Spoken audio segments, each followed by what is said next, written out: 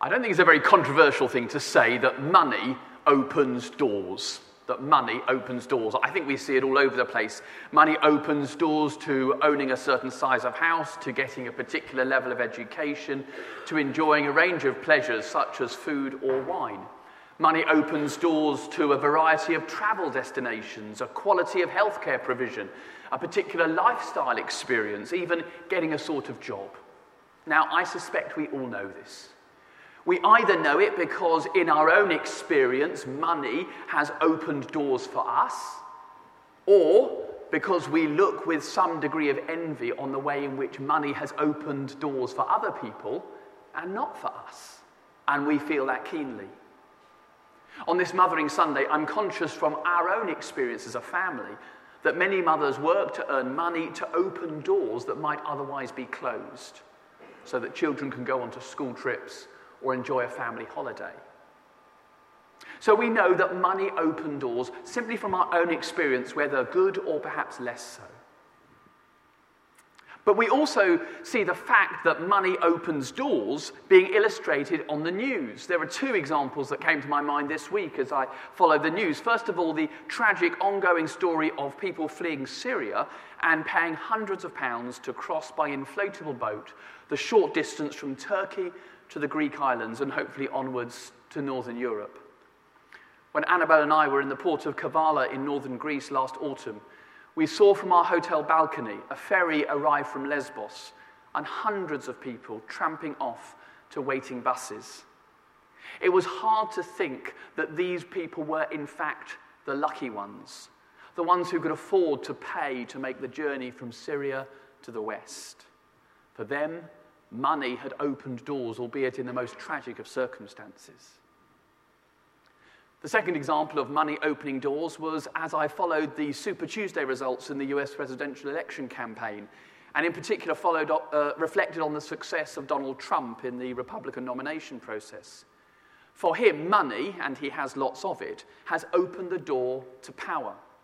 For myself, it's hard not to see the comparisons between Trump and the Roman politician Crassus, who at the time of Pompey and Caesar used a mixture of populism and huge personal wealth to achieve power, albeit elected by the people. But it's not just Trump. You can't become president of the United States without having millions of dollars in your election war chest to spend on a campaign. Money opens doors. But is that all that money does? Our brief survey above would suggest that money is entirely a good thing. It opens up possibilities for new life, new lifestyle, and even new influence. Money opens doors. But does money close doors too? Or to put it another way, as well as money opening up new avenues, can it also take us down cul-de-sacs? And if it can, what are they? And what is their danger? We live in a culture where wealth creation is seen as an unquestioned good. But is that the whole story? Well, that's the theme before us this morning as we continue our journey through Matthew's Gospel, looking at things that Jesus did, the deeds of Jesus. So we've seen Jesus heal and forgive sins. We've seen him do good on the Sabbath and appear last week transfigured in glory. But today we do something Jesus is not often remembered for doing, but which he did more often than we think. He challenged someone. We see Jesus encounter someone for whom money had opened all sorts of doors, but who needed to hear a challenge from Jesus. And I think there's a message for us all this morning, not because we're in exactly the same situation as this young man, but because we all handle money. Now, I should think few of us think of ourselves as rich. We always compare ourselves to people who have more money than us and think about what we'd do if we had their money. That's the way that we work. But the reality is we all handle money. And so we need a reminder of what money can do and what it can't. Now, if you're here this morning, perhaps for the first time, or you're here just exploring faith, don't worry. I'm not going to do something religious later on and pass around a plate. Okay? So don't worry. There's nothing going to happen like that, okay? But I am going to help us remind about why Jesus is better news than even the best pay rise. And if you're here this morning seeking to go deeper in faith, I'm going to help us think to see money in the right way so that we can get a perspective on what really matters. So please take your Bibles and open them with me to page 987 as we look at Matthew chapter 19 together. There's Bibles on the seats just in front of you, and there is a green batting order that shows you where we're heading this morning. Page 987, we're looking at Matthew chapter 19, verses 16 to 30. And you'll see it, I'm suggesting we're looking at this under two headings. Looking for life in the wrong place, verses 16 to 22, and looking for life in the right place, verses 23 to 30. First of all, looking for life in the wrong place. Let's just set the scene. We're somewhere around, but not in Jerusalem, in the region of Judea. Jesus is on the journey from Galilee in the north to Jerusalem in the south, and this is his last journey that he will make down to that capital city. It will be his final journey as he ends up, as he knows, to the cross. And a man comes up to Jesus. Now, Matthew, in the course of this story, tells us two things about this man. First of all, he's rich, and second, he's young. Now, being young then was a little bit like being young now in the Church of England. It basically came anything up to 40. But the rich bit was significant because the understanding in those days was that if you were rich because God had blessed you. Therefore, riches, or wealth, was a sign of divine approval. Therefore, this rich young man would have been a figure not only of some social standing, but also spiritual respect, because God's blessing was seen to be upon him. And this young man, as you see, comes to Jesus with a question about eternal life. Now, before we look at exactly how he frames this question, I want us to note one really important thing about eternal life, that phrase, and that's this. It's not just about what happens when we die. Eternal life is not just about what happens when we die. I mean, it does include that. We'll see that later. But it's a bigger idea than that.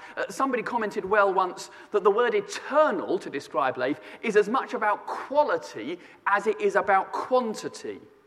In other words, it's about how good the life is and not just how long it lasts. So eternal life is not just a life that goes on forever, but rather the good life, the meaningful life, the joyful life, one that starts now and is not extinguished by death. Eternal life is real life. Eternal life is life in all its fullness. It's life worth living. It's the life for which we were made. Ultimately, eternal life is the life with the God who made us and loves us. Eternal life, therefore, is something so much more exciting and nourishing than something that goes on and on. With that clear, I want us to notice two things about this rich young man. First of all, he thinks that eternal life is something he can work for. He thinks that eternal life is something he can work for. Look with me at verse 16. A man came up to Jesus and asked, "Teacher, what good thing must I do to get eternal life?" You see, he realizes that for all his money, he doesn't yet have this life worth living. But he thinks it's within his grasp. And as Jesus gently points him to that life lived for God and quotes some of the Ten Commandments, it gets the response, "Well, I've done all these. Well, what more can I do?" That's the thrust of verse 20. You see, this young man, he thinks that eternal life is something he can work for.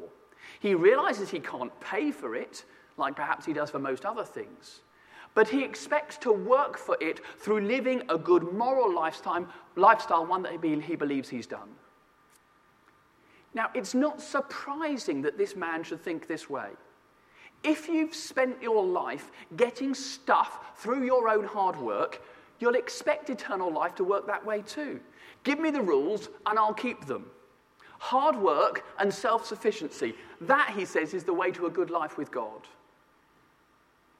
First of all, he thinks eternal life is something he can work for. Secondly, to notice from this encounter, is that this young man loves money more than he loves anything else, including Jesus.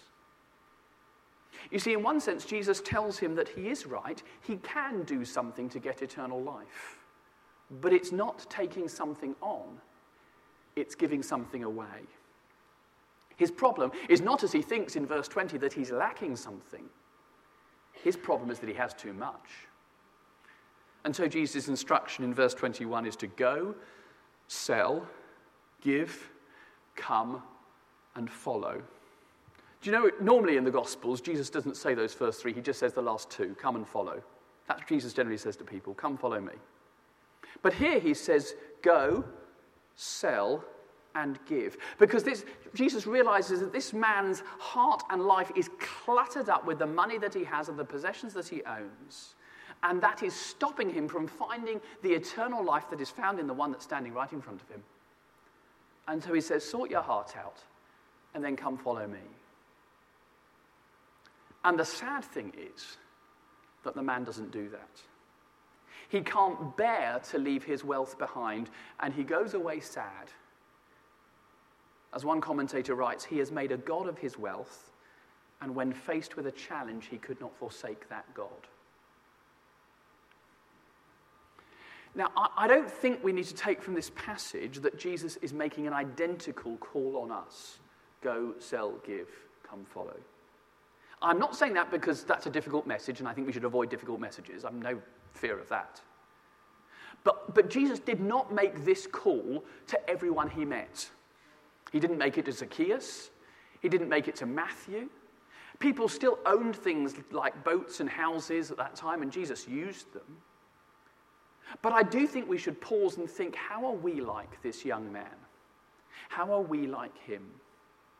And I think we are like him, first of all, when we think that eternal life is something we can work for. That's what the man did. He thought that eternal life, that life worth living, was within his grasp. In my experience, there are two indicators that we're thinking like this. Indicator number one is pride. That's when we think that we've got this eternal life through our own efforts. We look with confidence on our own clean living, our compliance with every rule, perhaps our material well-being, and we think, brilliant, I've achieved that. And so we look down on people whose lives aren't as tidy and pity them with pride in our hearts because we know we've got life and we achieved it. That's the first sign that we think eternal life is within our grasp. The second sign of thinking eternal life is something we work for is the opposite feeling. It's despair. It's the feeling that we're never going to get this eternal life because we're just not good enough. We don't live as good lives as others. Our children haven't turned out as we wanted them to. We've done awful things that other people would be shocked if they ever found out about. Eternal life is to be worked for, we're sure, but we're also sure we're never going to get there.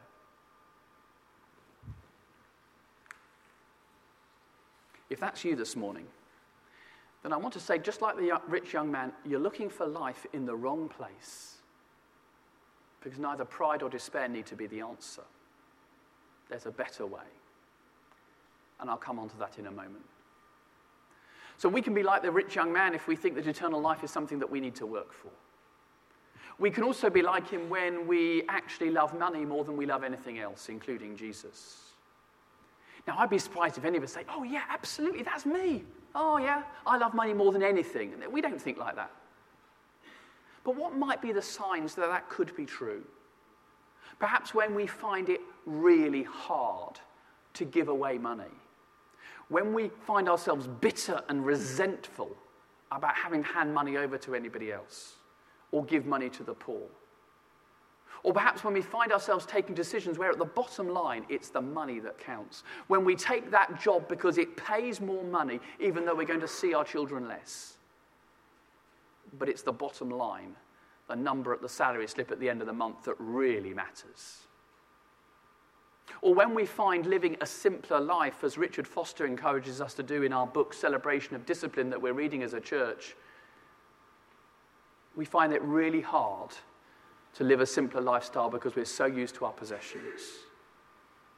If you think it was just the rich young man who got his priorities wrong, we're deluded. There's a great book by Tim Keller called Counterfeit Gods, When the Empty Promises of Love, Money, and Power Let Us Down.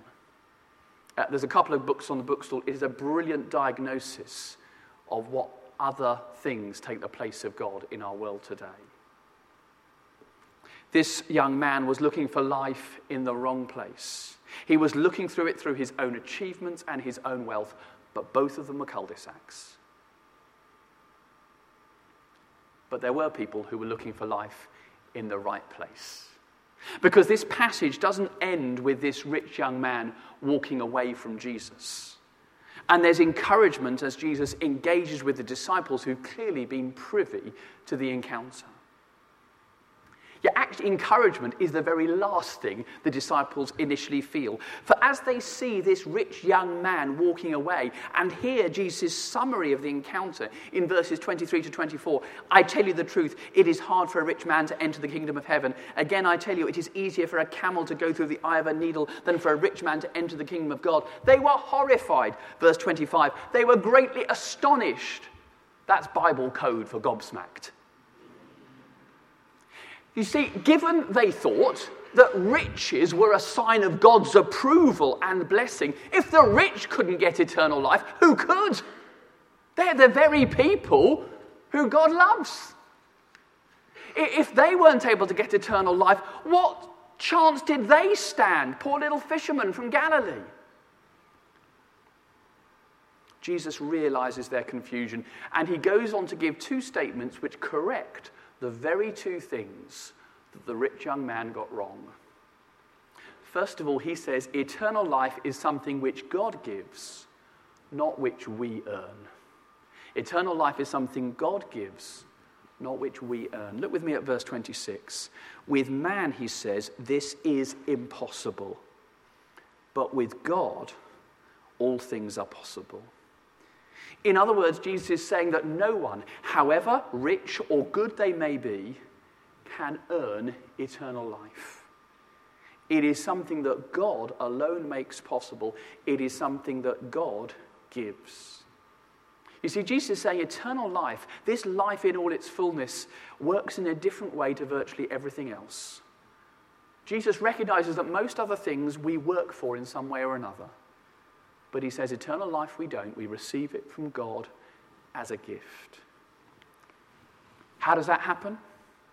Well, it happens when, first of all, we realize we don't deserve it and that we can't earn it. That there is nothing we can do that means God owes us eternal life. So we need humility about ourselves and who we are before God. That, by the way, I think, is why so many rich people find it hard to receive eternal life. They are so used to getting things on their own terms and in their own power. They simply can't get their heads around the fact that we don't deserve eternal life. None of us. We receive it as a gift when we come to Jesus. If we want to have a life worth living, if we want to have this eternal life, all we need to do is open our hands and receive the love that God has poured out for us when Jesus died on the cross, and the Holy Spirit that he pours out on his children, that assures us that we are loved by God. That's the life that God gives for free as a gift. A life where we know we are loved. A life where we know we're forgiven. A life where we know we are held. A life where we know we have meaning. A life where we know we are safe. That was the encouragement for the disciples that day. Jesus said, you don't have to work for eternal life. You just have to receive it. And the second encouragement was this. Jesus said eternal life was about this world and the next. Because Peter in verse 27 answers him, we have left everything to follow you. What will there then be for us?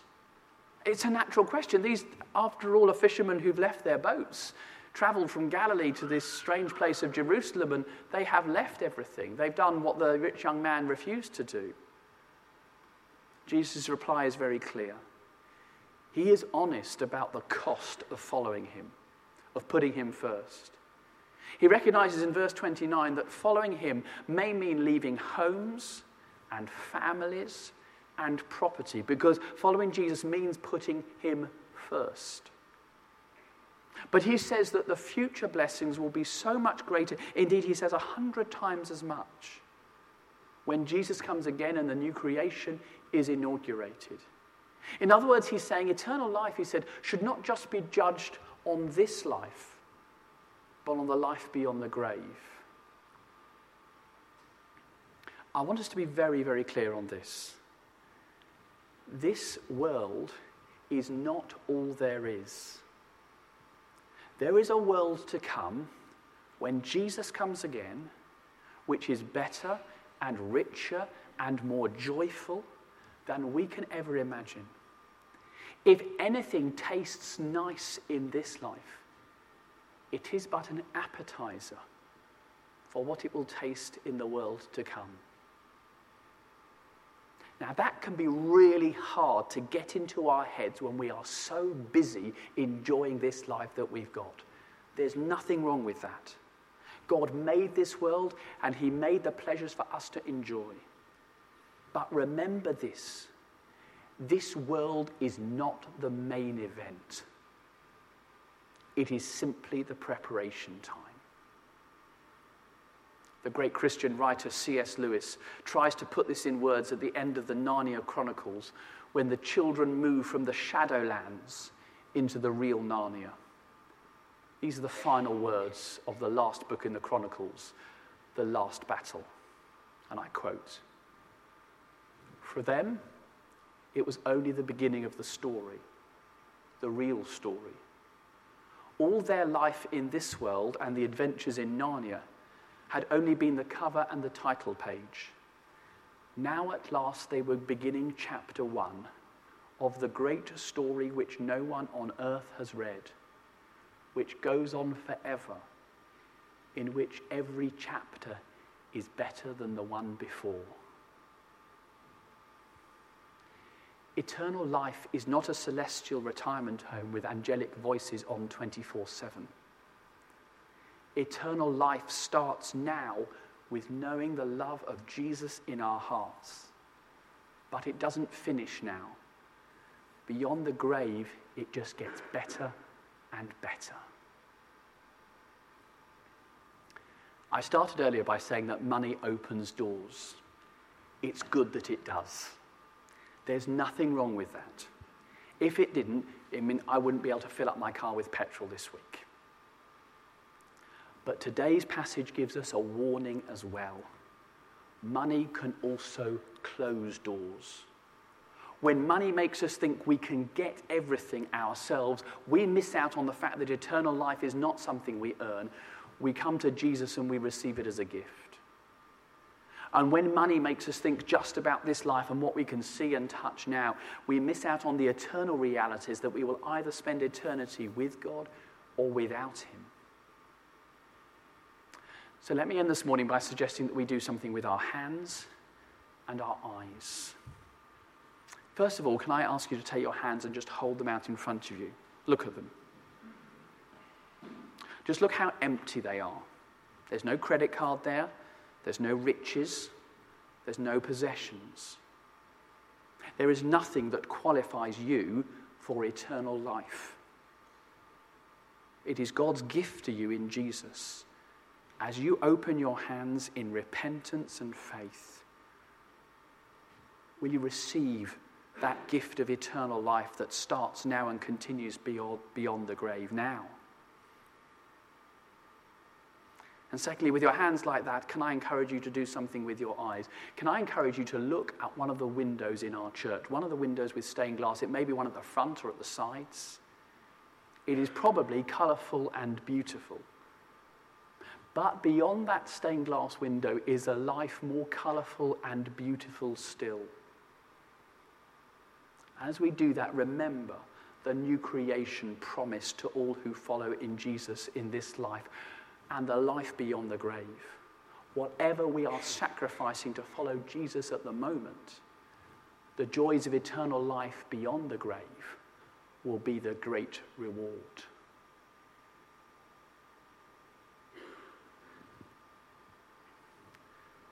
Money opens doors. Indeed it does.